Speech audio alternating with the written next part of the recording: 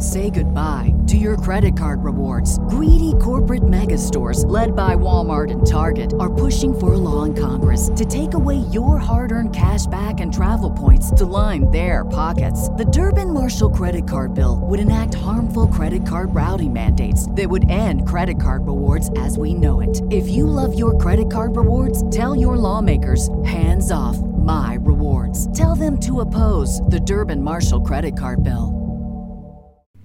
Murder. Ba-ba-da-ba. Welcome to Death Do Us Part podcast, hosted by my wife, Jamie. Hello. And myself, Mark. What up, y'all? Hi. Hi. It's been like 2 days. 2 days. But I got into this rabbit hole, and I couldn't not. Like, we had to do it today. And you didn't even want to do this case. I didn't. You need to put your sunglasses on. You're freaking me out. Oh, my God. Here we go. So not only did I go down a rabbit hole and, like, have to do this today because Mark is tired of listening to me talk about it. Yes. You're telling me, like, bits and pieces. Right. So I need to tell you guys. But it's going to be a two-parter. Wow. Yeah. I did not think that when I brought up the case. I didn't either. Thought it was going to be pretty cut and dry, and it's not even fucking close to that. That's crazy. Yeah, it is. So, I mean, with the bits and pieces that you've been telling me, I'm actually very interested in hearing it all. I have some historical data for you. Okay. A couple things I guess I've always wanted to know, but didn't really bother to look up that I looked up. Now I know, and it makes sense. Yeah. So, yeah. So what else is going on? Nothing. It's been Timothy McVeigh for like 3 days. So Today was a busy day of doctors. Yeah. I feel like I'm breathing heavy into the microphone. I do too. Like, that's why I asked last time. Like, I feel like I'm... If I get too close, you're like, stop getting so close. But, whatever. I don't know. We got new Patreons. Ooh. We do. Why don't you read them off? We got Lisa. Lisa, thank you. Ryan, thank you. Megan, thank you. Brandy, thank you. You guys are the tits. Yes, you are. Mm-hmm. Welcome to the family. Yes. So tonight, as soon as we're done doing this, I'm going to add 2 new tiers to the Patreon. This is the best way I figured out how to do it. Mm-hmm. We're going to add a $3 tier and a $15 tier. Yeah. The $3 tier and the $5 tier will be the exact same thing. So if those of you at $5 want to go down to $3, all you got to do is go in and hit switch tier. Mm-hmm. The $15 tier and the $20 tier, same thing. Going to be the exact same thing. So if you're at the $20 tier and you want to bump down to $15, all you got to do is hit switch tier. Boom. So I'll leave all of the tiers up for a while just because it's the easiest way to do it. Yeah. So, but I am going to add those extra 2 in there. Excuse me. If you were not one of the people that would prefer to stay at what you're at, I will go through all the Patreons and figure out who you are, and we'll reimburse you the difference between the cost of the tiers if you change. Cool. So, good deal. That'll be tonight. Awesome. Yeah. That's all I got. I'm not exciting. No, I hope that helps out. Yeah. And I hope this is more cost efficient, and I hope more people join. Yeah. And I'm sorry it took I love so you long. guys. Yeah. I was trying to figure out a way to, like, it's just, I don't know. I'm computer stupid. No, I know. And Patreon is not very I don't think that either. there's a way to do it. Yeah. So this is the only way I could think of to do it. Yeah. No, I agree. So that's cool. That gives options then to everybody. No. Oh, you should keep talking and let me text Jax that we're recording. Oh, you didn't tell him? No. I don't know what to keep talking about. It's very awkward just now. Stuff. It's awkward now, though. I'll try to keep talking with you. No, you won't. So our last episode, Mark wasn't very interactive. I thought he was. He thinks he wasn't. Yeah, I don't think I was. I thought you were fine. Apologize. Yeah, I thought you were fine. But I don't know. You didn't seem to think so. No. So we do know Saturday. Well, part 2 is going to be tomorrow of Timothy McVeigh. Yeah. Part 2 is going to be tomorrow. Yeah. Oh, wait. It might have to be Thursday. Why? Because I'm working tomorrow night to be off Thursday morning. Oh, yeah. You're right. So it'll be tomorrow or Thursday. Thursday at the very, very latest. Okay. And then Saturday we're doing Tony's case. Yes, we are. And then we figured out our next Patreon is a Patreon request. We're going to do the Golden State Killer. Very cool. So we got it planned. We got a plan. Got a plan, Stan. We do. Very cool. So what do we got today? Babe, it's a goodie. It's I don't even know. I don't even know how to explain it. And I don't even know what sparked my interest, but I don't know. I was just kind of thinking we've never done Timothy McVeigh, so why don't we? There weren't a lot of other podcasts on him. Really? Or the actual Oklahoma City bombing. Yeah. No, there wasn't a lot. Yeah, I haven't heard a lot about it, so I figured, why don't we try to dig into it? And I always want to know, a why. I always feel like if there's a why and an answer to the why, things are easier to understand and or explain. Yeah. Man, the fucking why? Holy shit.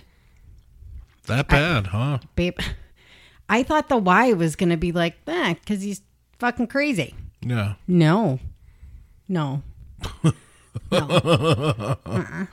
He knows exactly what he's doing. I don't think he is crazy at all. Oh, really? Or was, excuse me. I think he had PTSD. Mm-hmm. And I think he had PTSD. I don't think he was crazy. Mm. I think he had his beliefs and that's what they were. Stuck by him. Yep. And it just kind of radicalized over time. Interesting. So. Oh, that's interesting. I don't fucking know. I went from one person to 27. So I'm going to try and make this as not confusing as possible. All right. But there is 100% a backstory to his story. Okay. Very, very, very much so. So, I don't know. All right. I'll try. Give it a shot. Okay. So, we're doing Timothy McVeigh. Timothy McVeigh would say, quote, "I like the phrase, shot heard round the world, and I don't think there's any doubt the Oklahoma City blast was heard around the world." Now. Flip the page. Yep. So the phrase, the shot heard round the world, originated from a poem by Ralph Waldo Emerson about the Battle of Lexington and Concord. It refers to the opening shot that started the Battle of Lexington and Concord. This battle it really started the American Revolutionary War and led to the creation of the United States of America. Mm-hmm. Do you want to know what day it was? April 19th, 1775. Okay. April 19th. April 19th. In April 1995, terrorists and bombings had very little effect on the daily lives of Americans. That kind of thing didn't happen here, only in faraway countries that we hear about on the news. On the morning of April 19th, 1995, the attack that was on the news was here.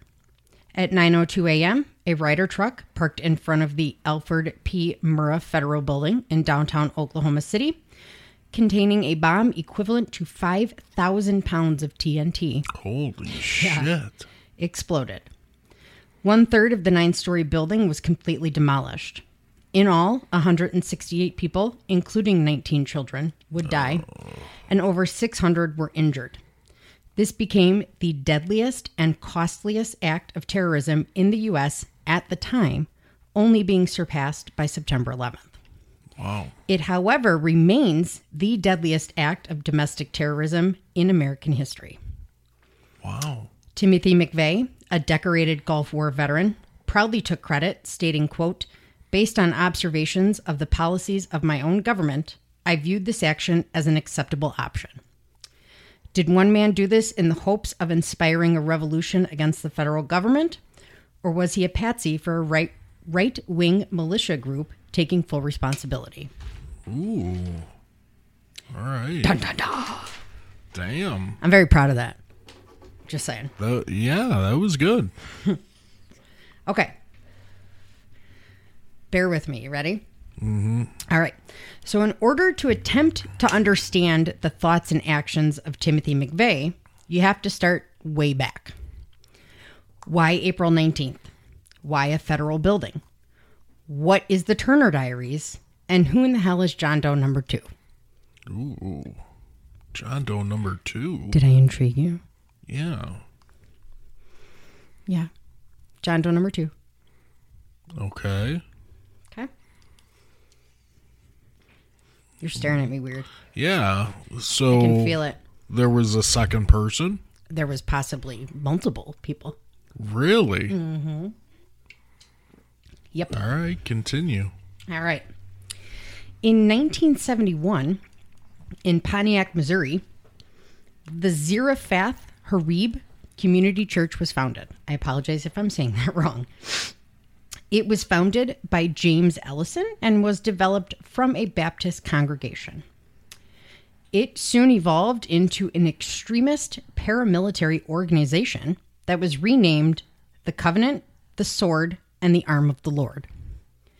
Amen. It's either CSA or CSAL. So, yeah, right? Amen. Hallelujah. So, trigger warning. Whole lot of fucking racism. Oh, really? Whole lot of fucking racism.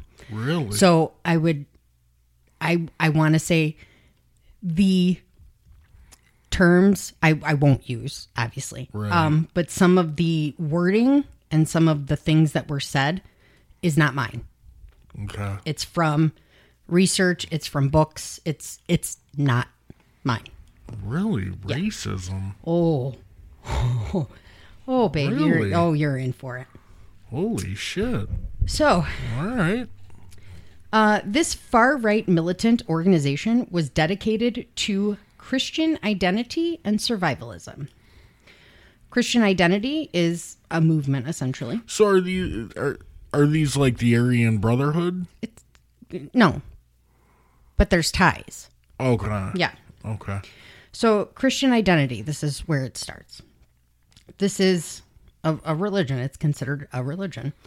It's an interpretation of Christianity which advocates the belief that whites of European descent are the descendants of Abraham, Isaac, and Jacob, and therefore can be traced back to the last tribe of Israel.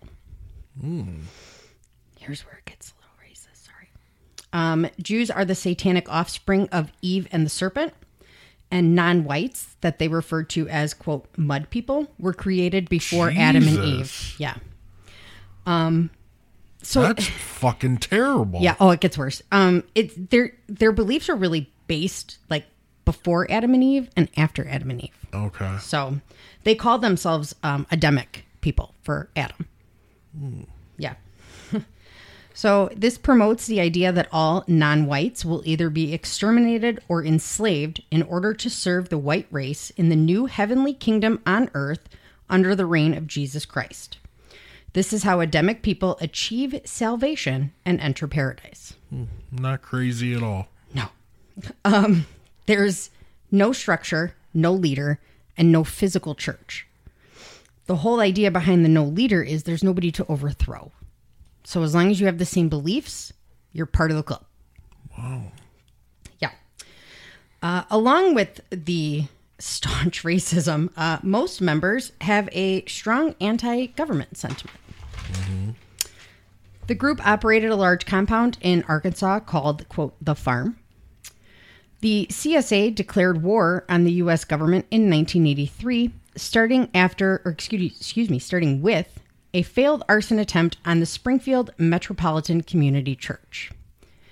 It also started with the killing of, I forgot his fucking name because I didn't put him in here at first. Excuse me. They, the government went to arrest him for not paying taxes, and they ended up getting into a shootout and killing him. So he was like their martyr, but they leave out the part that he kills a police officer and 2 marshals.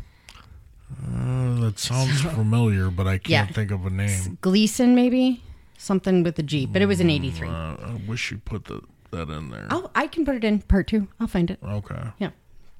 So in 1984, high-ranking CSA member Richard Wayne Snell was convicted of killing an African-American police officer and a financial advisor or gun shop owner or pawn shop owner. I read 3 different things. Jesus. That he mistook for being Jewish. Okay. So this and multiple crimes behind it caused the FBI to start further investigating the organization and looking for ways to infiltrate the compound. This became known as Operation Clean Sweep. On April 16th, 1985, the FBI obtained a search warrant for the compound for weapons charges and violations. On April 19th, 1985, the FBI raided the farm.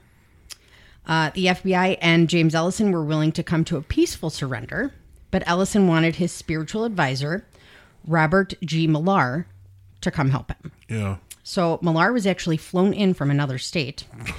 And God. U.S. Attorney Asia Hutchinson negotiated a peaceful conclusion from inside the compound. Yeah.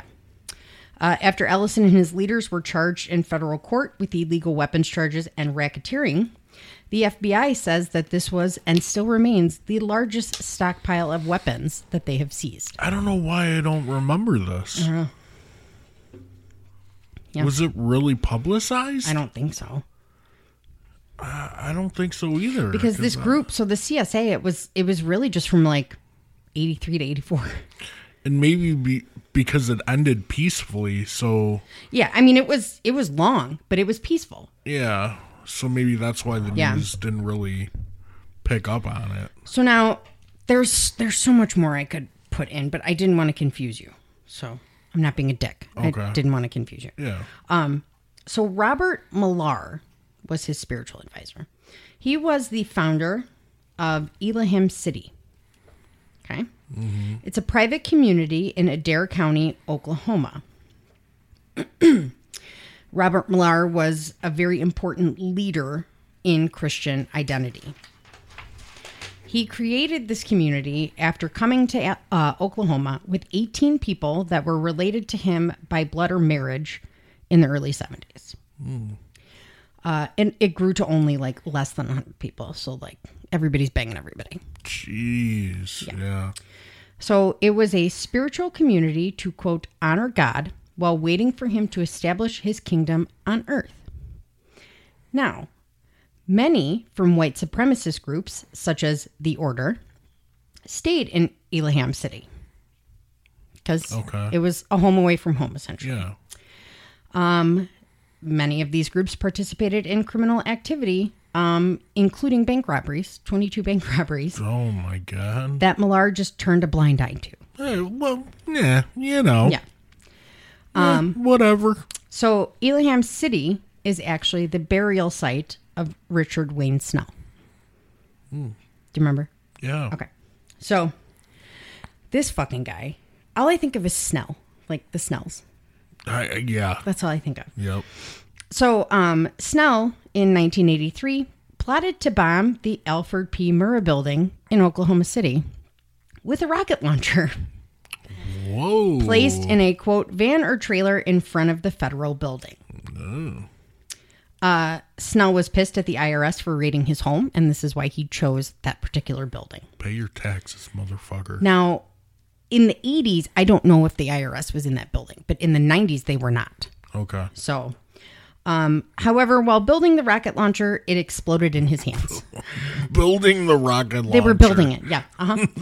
That's awesome. He took this as a sign from God that it was that he shouldn't go through with it at this time. Yeah. A good sign. Or that you're a fucking idiot. Right. I mean, let's just go with that. Who builds a fucking rocket? Well, not him, because he couldn't even fucking do it. Oh, my God. Yeah. So, Dinner's ready. I'm building a rocket. Hold on. How do you even, like, what do you even start with? I don't know. What do you start with?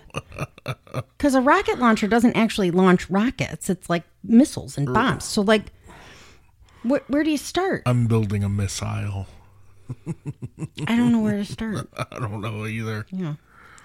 So, he was charged and sentenced to death for the murder of Arkansas State Police Trooper Lewis Bryant, who he killed during a traffic stop with a modified Colt 45.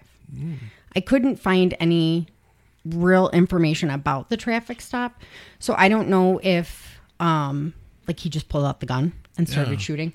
I do know he was caught pretty quickly in a standoff with the police and was ended up shot 6 to 8 times. Oh, really? Yeah. Wow. Side note, though, and I felt like I had to include this in there. 4 members of the DeQueen, Arkansas Police Department were killed in a car accident on the way to the state trooper's funeral. Yeah. That's fucking terrible. Yeah. Isn't that? All 4 of them. God. Mm-hmm. Yeah. Wow. So, but it's thought that he shot this officer because he was black. That was the only reason. Sorry, the can just made a huge noise. And so Richard Snell was sentenced to death, right? Yeah. His execution was scheduled for April 19th, 1995. Creepy. Yeah. Creepy. In the days prior to his execution, Snell would tell anyone who would listen that there was going to be a bombing the day of his execution. 10 days prior to the execution, he told the jailer that there was going to be hell to pay. Former KKK member Louis Beam, who was co-conspirator in the 1983 bombing plan and close friend of Snell, wrote a letter to Snell's wife 3 weeks before the execution. He said, quote, "Armageddon is coming the day of his death." He also told an unnamed friend that something big was going to happen on the 2-year anniversary of Waco. Ooh. And it was going to be in Oklahoma City, Denver, or Dallas. Mm-hmm. He said that he didn't know exactly what or who, but it was, quote, close to what Earl Turner pulled off in the Turner Diaries. And that, quote, "They have some kid who's going to do something, and whatever it is, I'm sure it's going to make a splash." Ooh. So people knew. Yeah. That's what was sealed, essentially. That's fucked up. Was that people knew. Yeah, that's fucked up. That's not good. So the morning of April 19th, 1995, Richard Snell's only request was to watch the news. While watching the coverage of the bombing, because he knew it was going to happen, guards said that he was smiling and laughing to himself. He was executed hours later. Ooh. Man. So the Turner Diaries. Yeah. This is a huge part in Timothy McVeigh's story. Okay. So this is a 1978 novel written by William Luther Pierce, but published under the pseudonym Andrew MacDonald. It depicts a violent revolution in the United States, which leads to an overthrow of the federal government, a nuclear war, and ultimately a race war, which leads to the systemic extermination of non-whites. It includes the bombing of FBI headquarters using a truck containing a bomb parked in front of the building. Yeah. It was described by the New York Times as being, quote, explicitly racist and anti-Semitic, and was labeled, quote, the Bible of the racist right by the FBI. It was greatly influential in shaping white nationalism and the later development of the white genocide conspiracy theory. It's also said to have inspired numerous hate crimes and acts of terrorism, including the Oklahoma City bombing and the 1999 London nail bombings. Do you remember those? I remember those. Yeah, I do remember those. It was like in the subway or something, right? Yeah. Yeah. So, just a little factoid for you. 94% of all domestic extremist murders are linked to right-wing ideologies. I can believe that. So, April 19th. April 19th. Columbine was scheduled for April 19th, but they didn't get the ammunition in time. Ooh. So it was April 20th. Yeah. April 20th is Hitler's birthday. But April 19th. Man. So I went back and I looked in my research. Yeah. And they did like reference Waco in their tapes. Did they really? In their basement tapes. They did reference Waco, and that's why it was supposed to be on the 19th. But the guy who was supposed to buy the ammo didn't get it in time. Damn. April 19th. All right.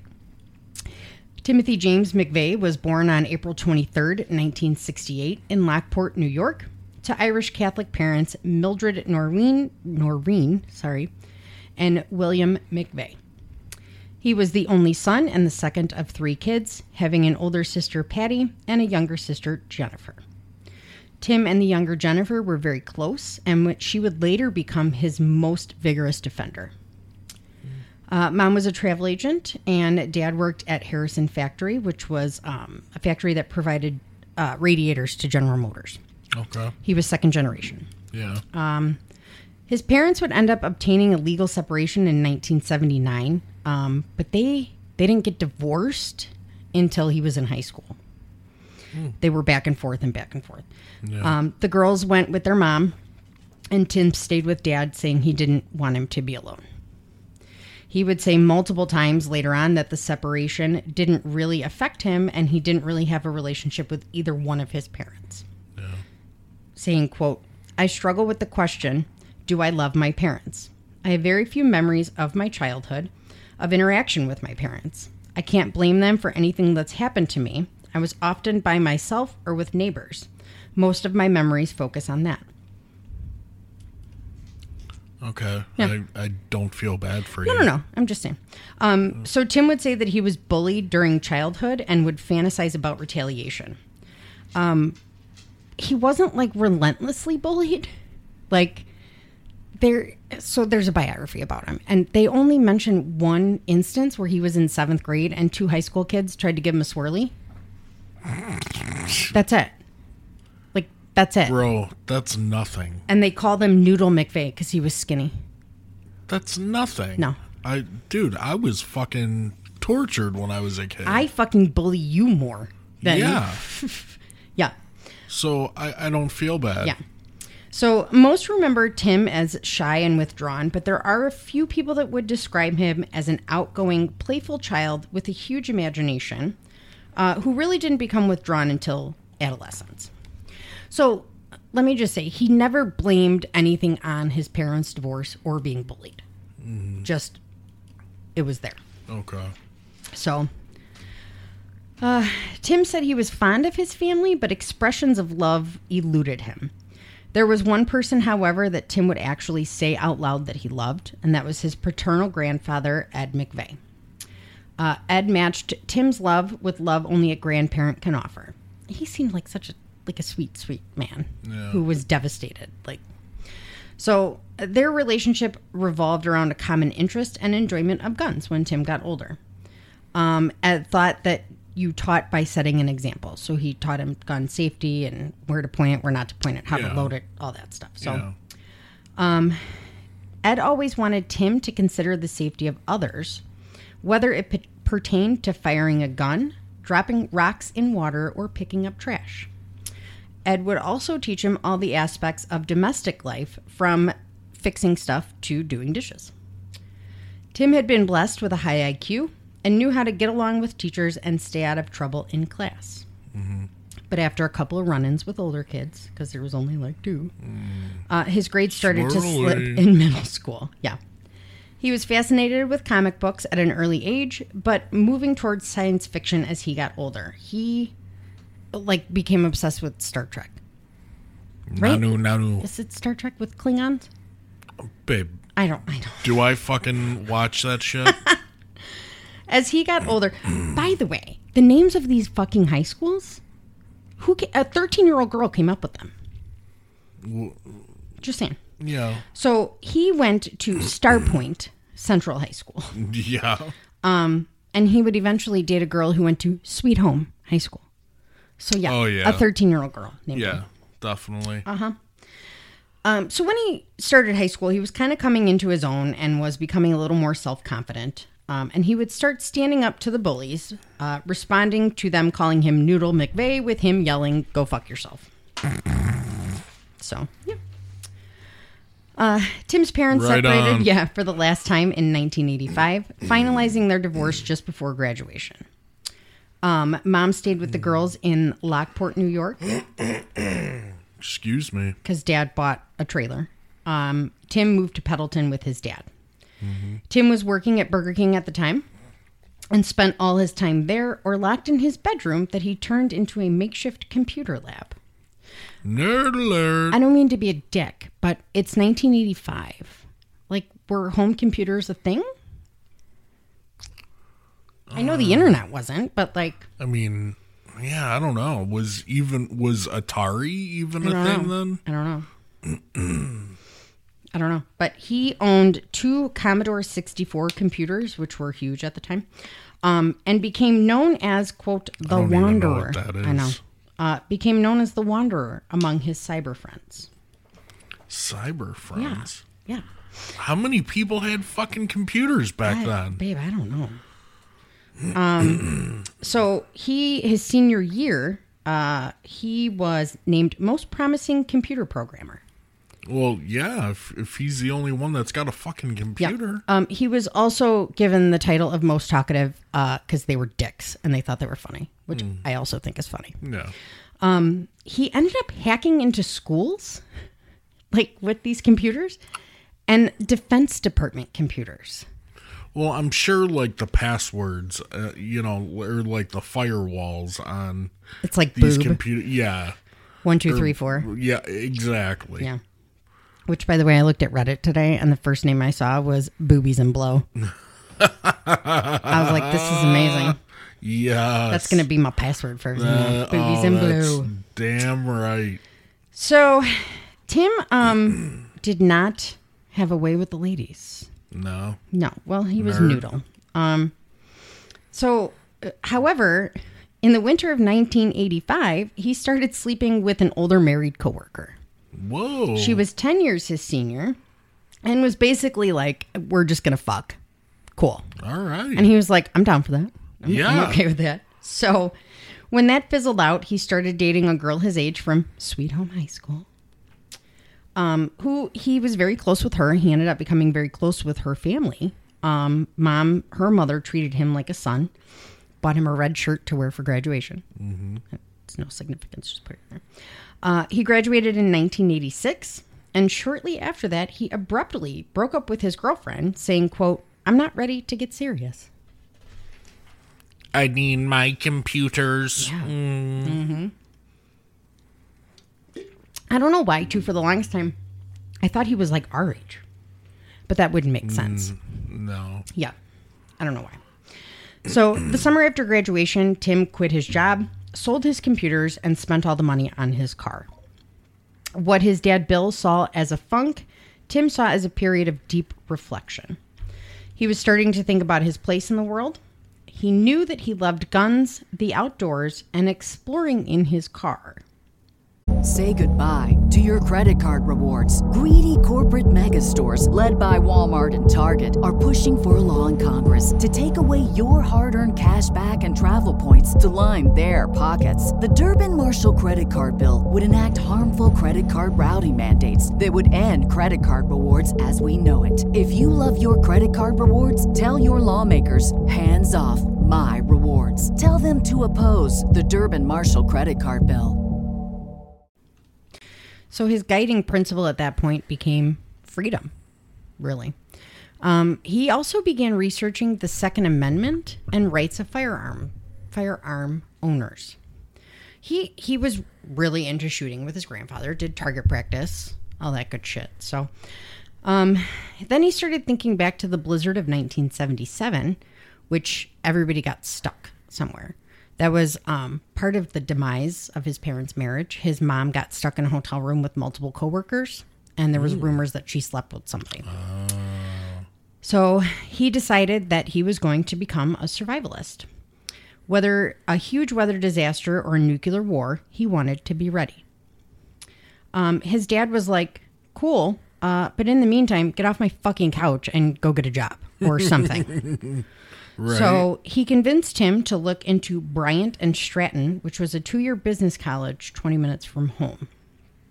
He had actually gotten a modest college scholarship award from New York State, which was $500 a year. So he went and saw a recruiter who convinced him to enroll in the computer systems analyst program. Yeah. Tim expected to just do computer programming curriculum. However, they had just changed it, so new incoming students were now required to add core academic courses, so like math, English, Oh, yeah. So Tim was like, what the fuck? Right. He's wanted to learn about computers and not take the same classes that bored him in high school. Yeah. He didn't last long and soon quit, saying, quote, classes, not glasses. Classes are too boring, and I know more than the teachers. Ooh. Yeah. Mr. Smarty Pants. He, however, later would say that a huge driving force behind him quitting was concern about his dad's finances. Bill ended up having to pay for what the scholarship didn't, which was initially $800. Yeah. And Tim didn't want to financially burden him any further. Yeah. So now that formal school was out, Tim started self-education. For some reason, he turned to the literature of the fiercely independent gun culture. Gun magazines and books from the ads in the back. One of the books that he found most influential was called, quote, To Ride, Shoot Straight, and Speak the Truth. It was written by Jeff Cooper, who was former military and a world-renowned expert on self-defense and firearms. The broader message of the book is really going through life in a combat mindset, having a constant awareness of your surroundings. He said that he thought, quote, speak the truth and be an honorable man. Be a John Wayne type of guy. Don't BS people. This is also when Tim discovered the Turner Diaries. Okay. He bought it after seeing an ad in the back of Soldier of Fortune magazine. Have you ever looked at a Soldier of Fortune magazine? No. Okay. So Never. like gun magazines are like car magazines. Yeah. It's like half naked chicks like holding rifles. Right. Except this magazine. It's like very like kill everybody, love my gun. Like it's just very really? serious. Yeah. Okay. So he felt that what was happening in the book, which I talked about earlier, was happening in real life, and Americans were ignoring the warning signs. Right. So he started circulating the book amongst his friends, asking how one would survive without a gun if chaos ever happened. To Tim, everything pointed to survivalism. People need to learn to protect themselves, not depending on the government for protection.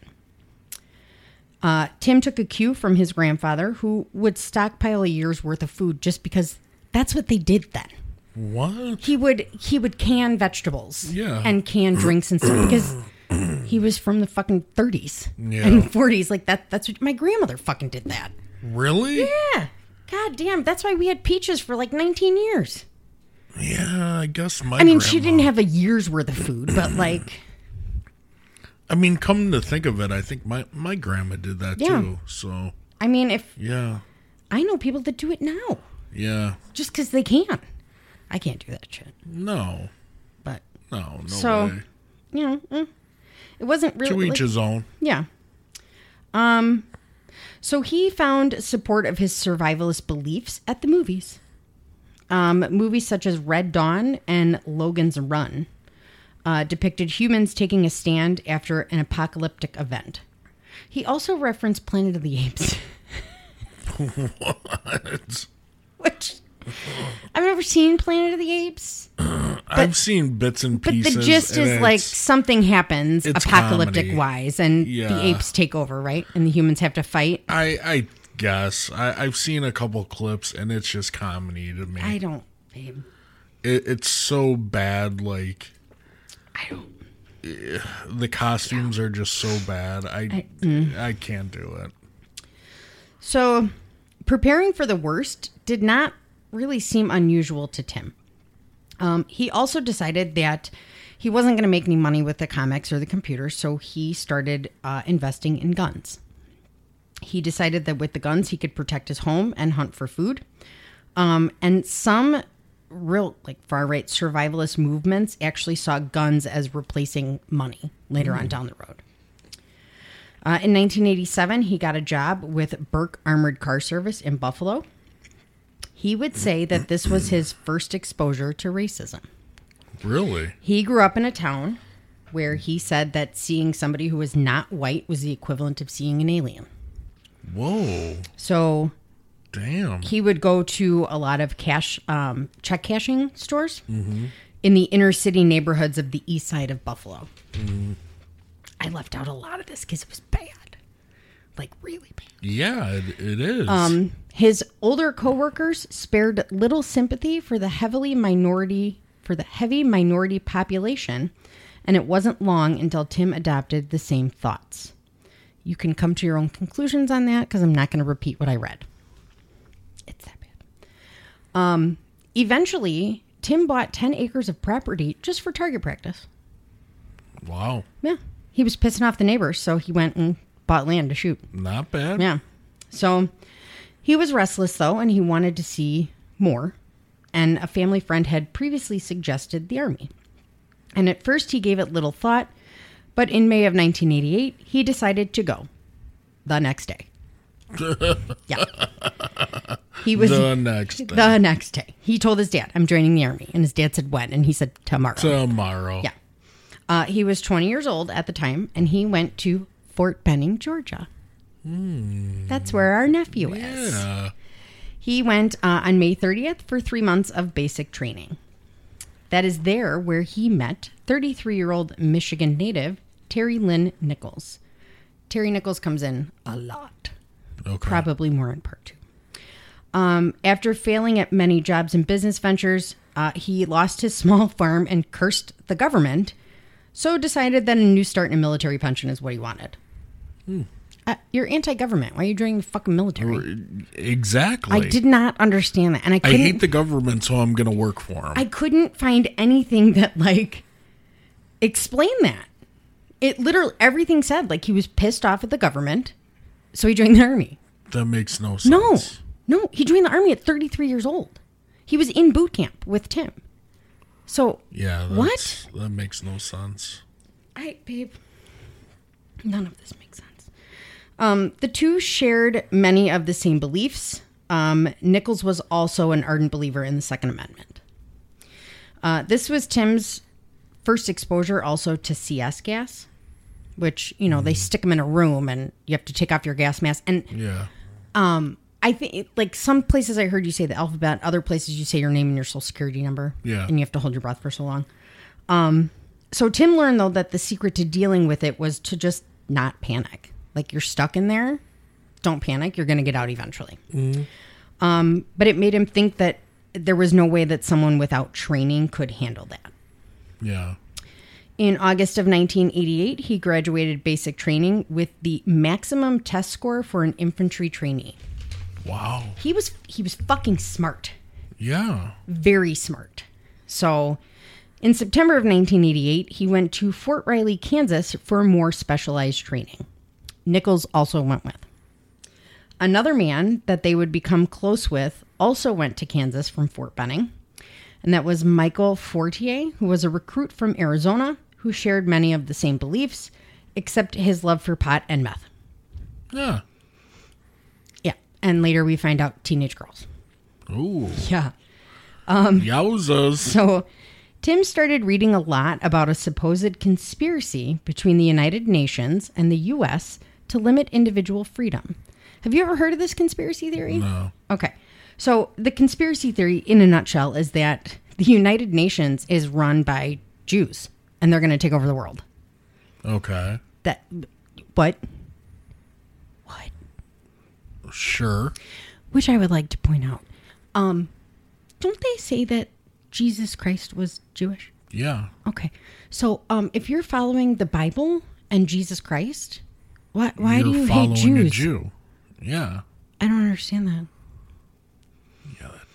Yeah, that doesn't make sense. You're following a book written by a Jew. Why do you hate him? Well, Jesus didn't write the Bible. Well, you know what I mean. Yeah. It was about a Jewish carpenter. Am I correct? Yeah. Okay. So, like, did you read, guys? Did you not Google that shit to find it out? Maybe skipped over that part. Mm-hmm. Yeah. Whew. So, he started passing out the Turner Diaries to everybody and eventually was told to stop because of the racist content. He was eventually named the top gunner out of 120 other people with the Bradley fighting vehicle, which was like a new war toy introduced at Fort Riley. He re-enlisted in the Army in September of 1990, and his dream was always to become a Green Beret and do Special Forces. Yeah. The way his boot camp was, they were like breaking off into teams where you couldn't really do that. So he was finally told at this point that the Army wanted him to try out for Special Forces. So he was scheduled to go mid-November. He started training on his own and was really just busting his ass to get himself ready. However, a few weeks before he was to try out, he found out he was going to war. Ooh. His company was told to prepare for combat duty in the Persian Gulf. Yeah. He went home to, to get ready to go. You're right. And told the neighbor, quote, "I'm coming home in a body bag." Oh, she said it was the first time she ever saw tears in his eyes. They arrived in Saudi Arabia in January of 1991. And he was actually pretty quickly promoted to sergeant while he was over there. There was one general. He was good in the Army. Yeah. There was a general that said if he had an army full of McVeighs, he would never lose a battle. Really? So, yeah. He said he kind of knew, like, in basic training, like, yeah, they're yelling at you, but, like, they legally can't touch you. So just do what you got to do to get through it, Yeah. According to Tim, many things happened over there that the Army was not truthful about. A lot of instances of friendly fire, killing other soldiers that they either pretended didn't happen at all or blamed on the Iraqis. Oh, jeez. So now that's his words, Yeah. Oh, you want to drink my coffee? No, I'm good. You sure? Yeah. It's a good one.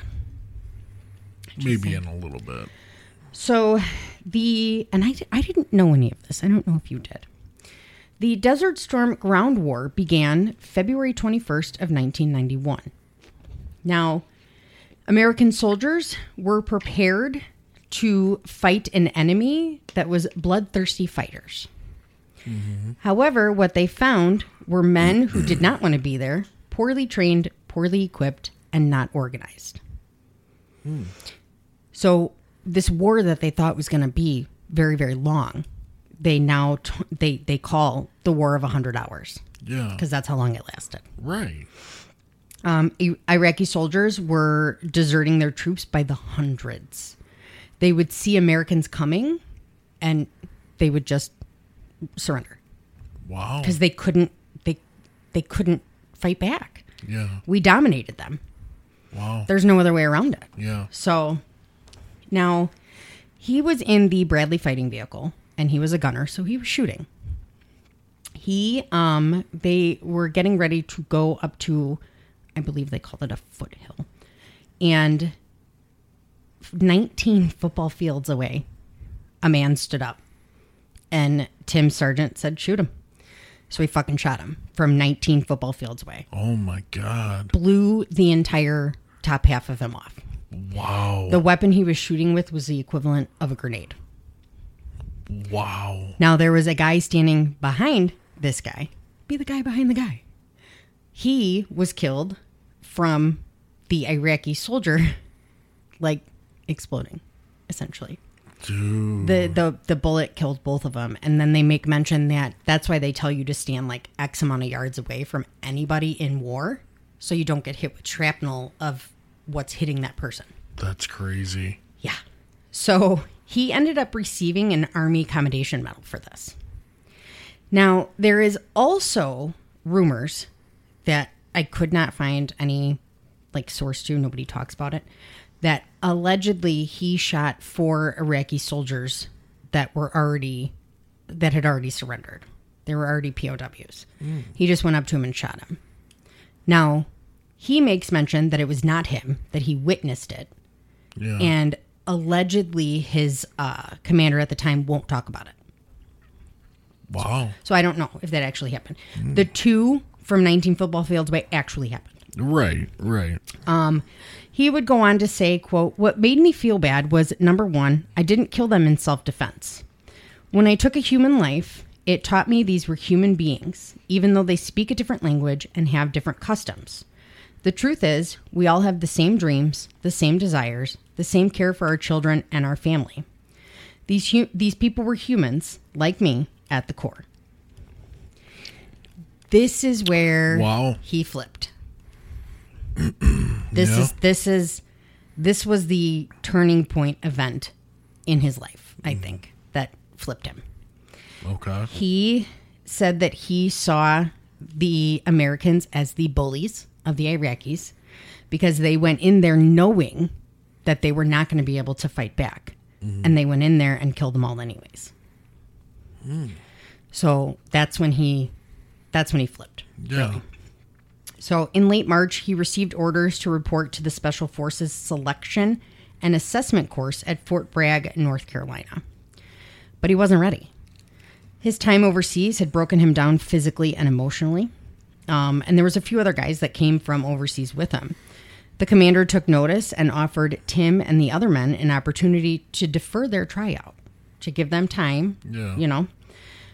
One man yelled, quote, "No way, we're fucking ready." Well, peer pressure took over, and nobody wanted to say, "Nah, I'm not ready." Right. Because they didn't want to come off as weak.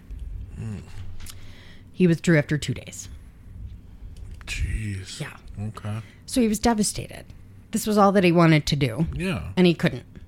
So he was granted several weeks leave to go home. When he returned to Fort Riley, others could sense a change. Tim was growing disenchanted with the Army, and now there were rumors starting that he was a racist.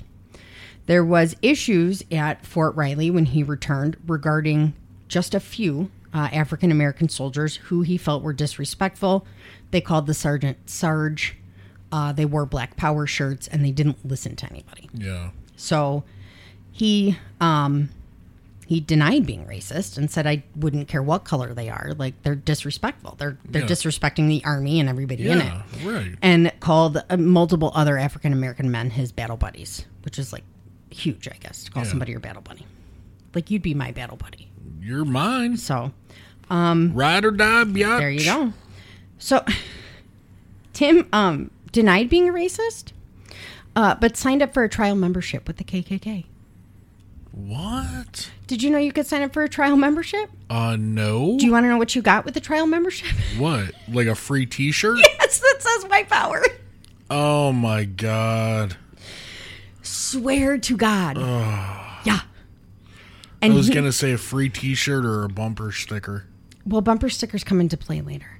So he got this t-shirt that said white power, and he was planning on wearing it to prove a point that, you know, the black guys wearing the black power shirts never got in trouble, but he would get in trouble for wearing the white power shirt. Right. He ended up not wearing it. He would say that he didn't renew his membership when it came up to renew. They didn't just automatically, like, charge his card. I don't know how that worked back then. Okay. He said he joined initially because he thought they were fighting for the restoration of individual rights, especially gun rights. But the more research he did, he realized that the Klan was almost entirely devoted to racism. Didn't everybody know that? I thought. I mean, they'd been burning crosses for like 50 years at this fucking point, fucking right? time. Yeah. He also said that he felt the KKK was not, they were, manipulative to children. Okay. Sure. Yeah. So he would say his enemies were not the blacks. They were the politicians pushing for more gun laws. In May of 1991, he moved off the base. And in late 1991, he turned down an offer to become the battalion commander's gunner and said he was leaving the Army altogether. At the end of 1991, he left the Army, and his war experience really soured him on the whole thought of the military. The more he thought about it, the worse he felt about his killings. And he no longer felt comfortable serving a government that, in his opinion, pushed the values of political correctness at the expense of individual rights. Which, same. Yeah. I mean, not everything he says is stupid. That's the thing. Yeah, it's not. Just like the Unabomber with his manifesto. Right. So the following 13 months were a huge disappointment and sent Tim into a deep depression. He obviously had PTSD.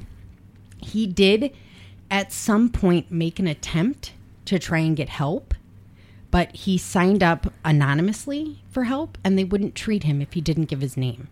What? Isn't that crazy? How fucked up is that? Like, you went to war and they won't treat you because you can't go under John fucking Doe? Dude, that's fucked up. Like, he made an attempt, you know? Yeah. He didn't put his name down because he said he didn't want to jeopardize other jobs because he was already having a hard time finding a job. Yeah, right. He didn't realize that being in the military was not the same as having a fucking degree. He thought he would come back and get a job immediately. Right. So the only job he could find was for a security company. He became a security guard for Burns Security. And he ended up re-enlisting in the reserves because it paid him $150 a month. So not only is he not where he wants to be, he's not moving forward at all. Right. He was working the night shift at Buffalo Zoo. Which I wouldn't mind. Yeah. You can go play with the animals. That'd be cool. This is when he started writing letters to the local paper and congressmen, though. Okay. I mean, it's the 90s. What else did you do? Sure. So he wrote about everything from issues with the government and leaders to crime, taxes, and racism. The Lockport Union Sun and Journal actually published his letter on February 11th, 1992. And he wrote, quote, "Taxes are a joke. More taxes are always the answer to the government mismanagement. Is a civil war imminent? Do we have to shed blood to reform the current system?" So, 3 months after his Army discharge, Tim had sort of a breakdown. He had a dead-end job, he had no girlfriend, and he didn't really feel like he had a home. Yeah. He ended up running out of his dad's house in just a pair of sweatpants and ran to his grandfather's house. He considered suicide, but knew that it would just destroy his grandfather. So he decided that gambling would be a good idea. Yikes. Yeah. Okay. He started making very large bets on the Buffalo Bills and other sports teams. Now, are you ready for my football knowledge? Yeah. Right around this time, I believe it was 90, the Bills went to the Super Bowl 4 years in a row and lost 4 years in a row. Yeah. So he lost quite a bit of money. They lost to the Giants, the Redskins, and Dallas twice. Sure. You're not impressed by that? I'm very impressed. I remembered it I'm just trying for to you. think, and yeah, that's good. And you know who did the coin toss? Who? OJ. Did he really? Yeah. Mm-hmm. Wow. Yeah, that's all I got on that. The second letter was published on March 10th of 1992, which was my grandmother's birthday. He defended the right to hunt for sustenance, but complained angrily at the inhumane conditions endured by animals raised in captivity for slaughter. What the fuck are you talking about? Right. So he wrote another letter, pissed off that a woman had gotten arrested for carrying mace and using mace. So he wrote a letter. He's like, well, how the fuck are we supposed to protect ourselves? Like, you're not protecting us. Right. At one point, he told friends that the Army implanted a microchip in his buttocks so the government could keep track of him. In my buttocks. In my buttocks. Little butt play. Yeah. So he started talking to Jennifer about the anti-government shit. She didn't really buy any of it, but it got her thinking about the government and individual rights. And this is what she would use to later defend him. Right. So he got like way more super pissed off when he was notified that the Army overpaid him by $1,058 and he was going to have to pay it back. Oh, I'd be pissed too. I would too. Fuck you. Fuck you. It's your mistake. Right. I'm keeping it. You're a dick. Yeah. So. I'd be pissed too. Yeah. I don't know. All right. So then Ruby Ridge happened. Mm-hmm. A quick synopsis of Ruby Ridge. Randy Weaver was essentially set up for an arrest to become an informant. They wanted the FBI and the ATF wanted him to be an informant for the Aryan Nation Brotherhood. They basically coerced him into making a sawed-off shotgun that was just below the legal limit, and then arrested him for it.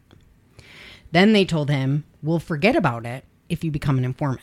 Yeah. And he went, "Well, fuck you." On August 21st, 1992, federal agents attempted to raid his remote cabin. This almost immediately ended up in the death of his son and a U.S. Marshal. Yeah. His wife, Vicky, was also shot by a sniper unprovoked. She was standing at the front door holding her baby. The sniper would later say that he was shooting at family friend Kevin Harris because he thought that Kevin Harris had fired on him first. If I'm not mistaken, this ATF agent was tried for manslaughter. Oh, really? I could be wrong. I will double check. But yeah, if you could. So it turned into an 11-day standoff before Weaver surrendered. But one of the biggest issues was this sniper, allegedly, they didn't realize that Vicky was dead. So they kept telling him, let your wife out. Let your wife out. Surrender your wife. Let her be safe. And he's like, you guys are dicks. You fucking killed her. And now you're telling me to let her out of the house. Yeah. So they kind of like Waco with like the noises and stuff. So this became a rally cry for militia groups and survivalist groups, and really a wake-up call for millions of Americans. There was a growing concern about the overzealousness of law enforcement and excessive force. Yeah. So, I mean, this became a huge deal because they fucked up. Yeah. They did. And they admitted it later on, kind of, in an ass backwards kind of way. Kind of. It reinforced the belief, though, for Tim that America was becoming an overtaxed police state. He was becoming so vocal and outrageous with his views that a coworker started taping him in case he made any like credible threats. Really? Yeah. So, wow. Like this is where this was it. So, in late 1992, Terry Nichols and his brand new Filipino mail order bride, nice, made a trip to visit Tim. 2 weeks. Oh yeah, okay. So right around this time, about 2 weeks later, he learned of Waco. Yeah. So I did Waco. You know, I have my own thoughts on it. So a quick synopsis of Waco. On February 28th, 1993, federal agents raided Mount Carmel based off of weapons violations that they thought they had. They thought they were manufacturing weapons, when in reality they owned a gun store and they were doing it properly. Yeah. So Tim was like, I have to go. I have to go defend them. He was living in Florida at the time because he was looking for a tax-free state. Florida has a lot of stipulations, like with taxes and like payment. Really? Yeah. Like, do you remember OJ moved to Florida? Yeah. Because they couldn't take his house and shit to pay for the lawsuit. Yeah. So that's why he moved to Florida. Makes sense. Useless fucking knowledge. Yeah. So he loaded up his car with anti-government pamphlets, bumper stickers, and T-shirts and headed to Waco. He tried to go down the road because, you know, there were people out there protesting, and the military guy there was like, fuck you, dude. Go. You're not. Yeah. And then Tim noted that he turned his back and they all went to stand in a circle. And his first thought was, I could take every one of them out right now because none of them are paying attention. Yeah. So he ended up giving an interview to a Southern Baptist University reporter. And he said, quote, "It seems the ATF just wants a chance to play with their toys. The government is afraid of the guns people have because they have to have control of the people at all times. Once you take away the guns, you can do anything to the people. I believe we are slowly turning into a socialist government, and the government is continuously growing bigger and more powerful, and the people need to prepare to defend themselves against governmental control. Yeah. So some of the stuff he was selling, well, this was later on. So another person who was at the Waco protest was Louis Beam. Okay. The KKK guy. Yeah. Who wrote the letter. It's unknown if they spoke, but they were definitely there at the same time. Yeah.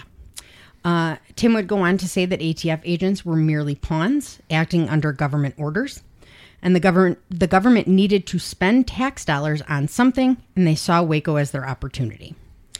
However, in the process, the government broke constitutional laws. America's armed forces are not to be used against civilians, which is truth. Yeah. The United States Armed Forces was 100% part of Waco, including the Texas and Alabama National Guard. Yeah. So they fucked up. Oh, yeah. Big time. He left Waco after a couple days and decided he wasn't going to go back to Florida. Over the next 26 months, McVeigh would end up in over 40 states on the gun show circuit. Wow. Yeah. So he thought about the gun shows he attended while in the Army and decided to start hitting all the gun shows. So he would travel from show to show, selling books such as the Turner Diaries and survival items.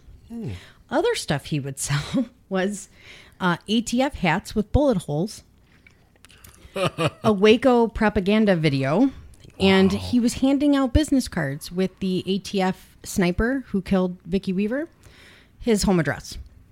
Wow. Yeah. So, what the fuck? Yeah, that's what did him in. Yeah. So he met people who shared the same preoccupation with the Second Amendment and the federal government's effort to crack down on gun ownership. The further west he went, the more he noticed that people had less respect for the government. Goddamn cord. All in all, he would go to 80 gun shows. Sorry, he barks at air. And he laid down next to me and then grunted at me when I yelled at him. Like a fucking kid. Right. So along the way, he ended up going to Kingman, Arizona, where Michael Fortier was living with his teenage girlfriend who was still in high school. Yeah. All right. Now, I don't know how old Michael Fortier was. I was not. Yeah. I didn't look it up because at this point, he's been in the Army for a couple years and your girlfriend's in high school. So she was probably like in elementary school when you were in the Army. Probably. Yeah. Yeah. So they still shared a lot of the same beliefs. And Fortier flew an American flag and a snake flag. Don't tread on me. I looked it up. Do you know where the flag originated from? No. I'm about to school you. You ready? Oh, hit me with it. Now, and I'm willing to bet, and don't come at me for this, I'm willing to bet that half the people that fly that flag and wear those grunt t-shirts don't have a fucking clue where this came from. Probably. Yeah. Yeah, we know who I'm talking about. Yes. Right. Okay. So the symbolism of the rattlesnake started in 1754 when Ben Franklin drew a political cartoon with a rattlesnake and the words, quote, "join or die." This was in response to Britain sending over all their felons to the colonies. Ooh. So if you committed a crime in Britain, you were exiled to what is now America. Wow. Yeah. So by 1775, the rattlesnake symbol was soon embraced in the colonies as a symbol of unity, freedom, and liberty. It started appearing in newspapers, on banners and flags, on clothing, and even money. The characteristics of a rattlesnake resonated with the colonists. A rattlesnake would not attack unless provoked, but if provoked, it would fight to the death.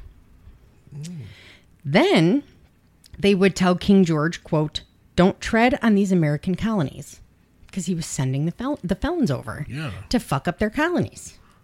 Don't tread on the colonies. Yeah. Now, in 1775, now they do say that there's a guy, John Paul Jones, who raised this as the first American flag. Mm-hmm. It wasn't him, though. In 1775, Colonel Christopher Gadsden from South Carolina took the symbol of independence and freedom, put it on a flag, and flew it over all of the Continental Naval ships. Wow. That's where it came from.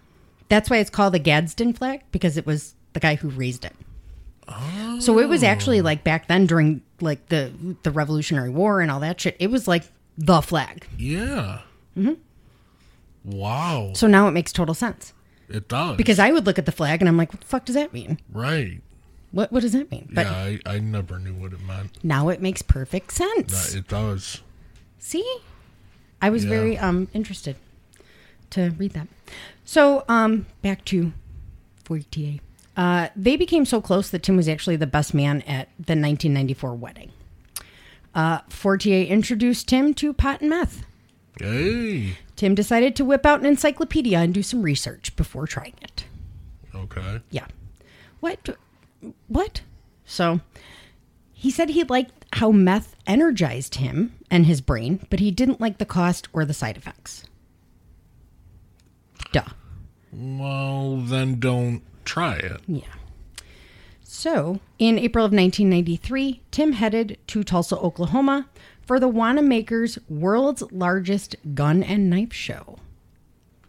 So he went there at the suggestion of a Florida gun dealer by the name of Robert Moore, who he had met at a previous gun show.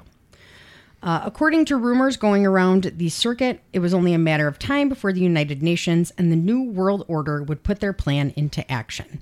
So the Jews are coming, apparently. Yeah. The hardcore members also said that what the average citizen might consider an excessive amount of guns, that they found reasonable. And they explained this away by comparing it to how many screwdrivers you own. What? Think about it. We don't fix anything. We have 17 motherfucking screwdrivers. We don't fix anything. That's true. So that's what they compared it to. Wow. Do you need 17 screwdrivers? No. So. Well, we have them. But we have them. So he ended up meeting up with Moore and went back to Moore's Arkansas ranch, where he traded his white power t-shirt for 2 52-foot lengths of fuse, a Canadian smoke grenade, and some flares. That's a good trade. That's a good trade. Man. In mid-April, Tim went to the Nichols farm in Michigan. Terry lived at the family farm with his brother James. Now, after he got a hardship discharge in 1989, Terry went back and him and James renounced their citizenship and became sovereign citizens. Ooh.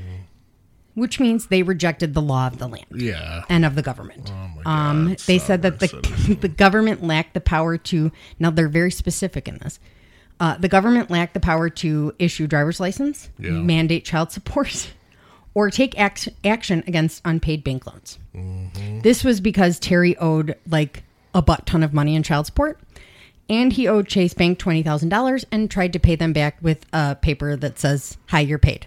I would hate always coming in contact with sovereign citizens because if they were driving, well, I'm not driving, I'm traveling on land. Yep. Like, dude, shut the fuck up.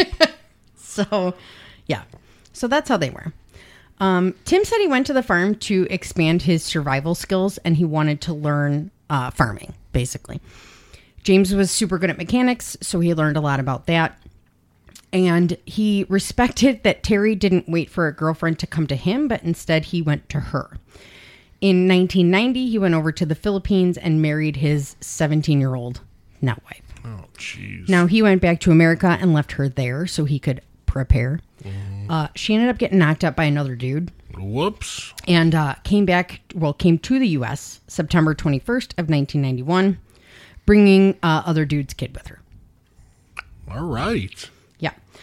So now Tim was an outsider in Decker, and it's rumored that he actually had an affair with the mail order bride. Because she was also an outsider. Hey-o. This is when he was...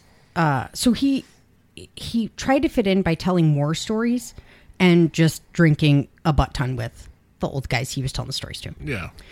He liked Jack and Coke, and when he wanted to be healthy, he would drink vodka and orange juice. Good job. I see your plan there. Yeah. This is also when he was first exposed to explosives. There were workers on the Nichols farm that were experimenting with small homemade bombs. They were combining household chemicals in plastic jugs and finding different ways to detonate them. Okay. So now Waco is still happening. And Tim and Terry decide that they need to go back to Waco. Yeah.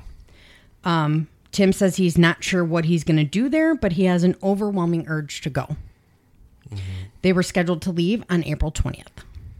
The morning of April 19th, Tim was fixing his car up so they could make the drive when Terry yelled at him to come into the house, yelling, "It's on fire." He stood and watched the TV for hours with Waco burning. So this was it, I think. This was his turning point. He saw this as a government takeover, and that's it. So that is where I'm going to end part 1. Ooh. All right. Yeah. It's getting juicy. Yep. It is. I told you there was so much more. Yeah, I don't know what to think about it right now. I know. It's fucked up.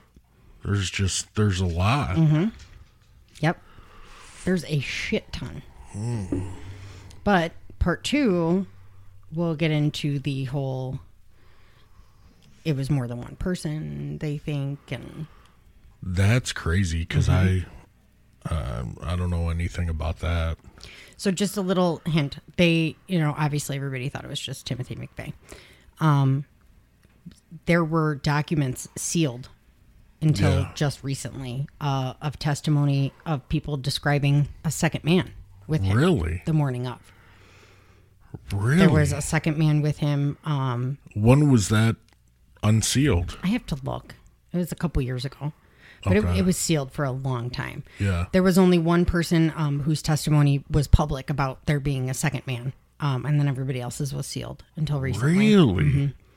So there's testimony. I can't wait to hear that. Yeah, that there was a person with him when he rented the Ryder truck, and that when he was seen walking away from the truck the morning of, there was a man walking with him. Oh, I can't wait to hear that. Mm-hmm. Yep. That's going to be good. Yep. Ooh, well, good job, babe. You did some digging. I did. I went down a fucking rabbit hole, man. Damn, you did. Mm-hmm. Yeah. What a rabbit hole. Holy shit. I know. And you could go into 17 different rabbit holes just from the fucking groups at the beginning. The CSA, the Order. The Order was a group that was created, by, it's 15 dudes that did 22 bank robberies, and they became the Order because of the Turner Diaries. And you had no clue when I told you to look this case up. I didn't have, no. I didn't either. I just figured, haven't heard much about it. Why don't we do something about it? Yeah. And wow. Here we go. Wow. So, yeah. All right. It's, there's so much. There's just so much. Well, this was good, and you guys will not have to wait too long. No, We're Thursday. either going to do it tomorrow or Thursday. Yeah, so. for sure. Wow. Yeah. Good job, babe. Thanks. All right, guys. Well, hit us up on social media. We love getting responses from you guys. We try to respond back as soon as we can. I love getting messages from you guys. I'm always on social media, so whatever platform you listen to us on, hit us with that 5-star liking. Please. And Patreons, thank you. Everyone else, thank you. We love you guys. Yes. You are our family. Yes. And we will be talking to you guys soon. Bye. Bye. What's so special about Hero Bread's soft, fluffy, and delicious breads, buns, and tortillas? These ultra-low net-carb baked goods contain 0 sugar, fewer calories, and more protein than the leading brands, and are high in fiber to support gut health. Shop now at Hero.co.